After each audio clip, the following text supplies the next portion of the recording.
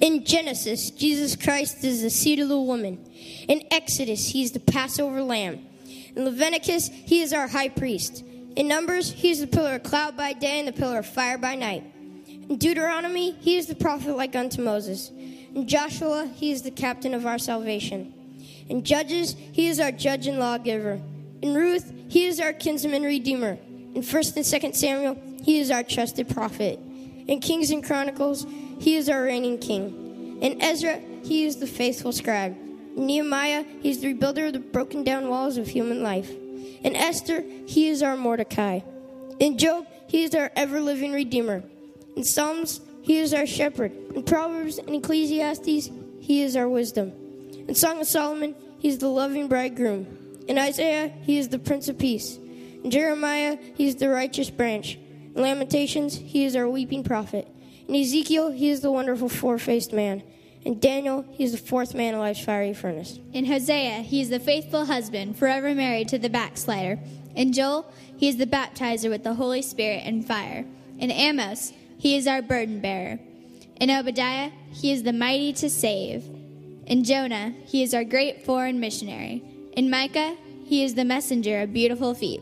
In Nahum, he is the avenger of God's elect. In Habakkuk, he is God's evangelist, crying, "Revive thy work in the midst of the years." In Zephaniah, he is our Savior.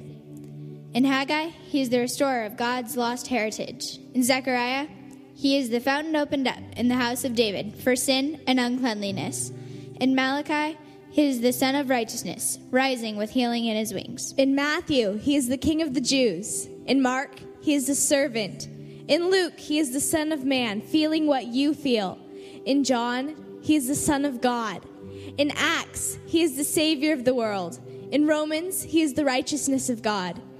In 1 Corinthians, he is the rock that followed Israel. In 2 Corinthians, he is the triumphant one giving victory. In Galatians, he is your liberty. He sets you free. In Ephesians, he is the head of the church. In Philippians, he is your joy. In Colossians, he is your completeness. In 1 and 2 Thessalonians, he is your hope. In 1 Timothy, he is your faith. In 2 Timothy, he is your stability.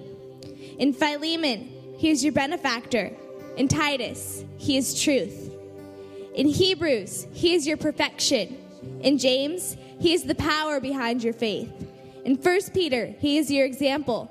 In 2 Peter, he is your purity. In 1 John, he is your life.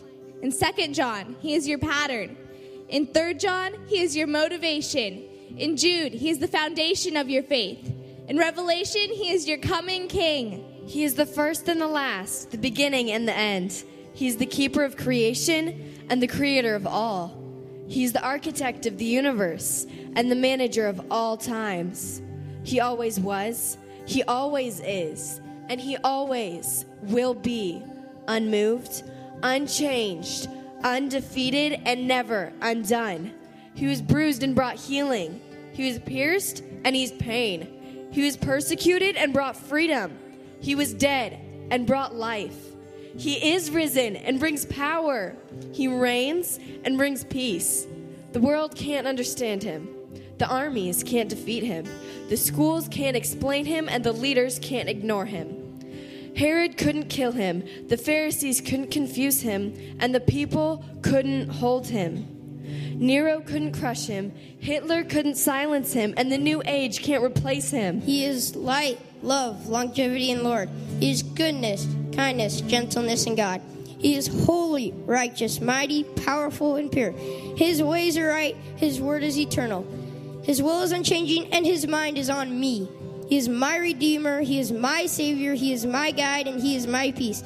He is my joy. He is my comfort. He is my Lord, and he rules my life. I serve him because his bond is love, his burden is light, and his goal for me is abundant life.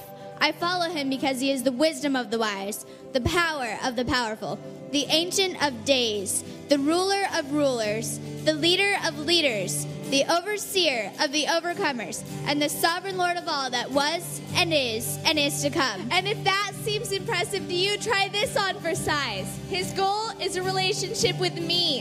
He will never leave me, never forsake me, never mislead me, never forget me, never overlook me, and never cancel my appointment with him. When I fall, he lifts me up. When I fail, he forgives. When I'm weak, he is strong. When I'm lost, he is the way. When I am afraid, he is my courage. When I stumble, he steadies me. When I am hurt, he heals me. When I am broken, he mends me. When I am blind, he leads me. When I am hungry, he feeds me. When I face trials, he is with me. When I face persecution, he shields me. When I face problems, he comforts me. When I face loss, he provides for me. When I face death, he carries me home. He is everything for everybody, everywhere, every time, and every way. He is God.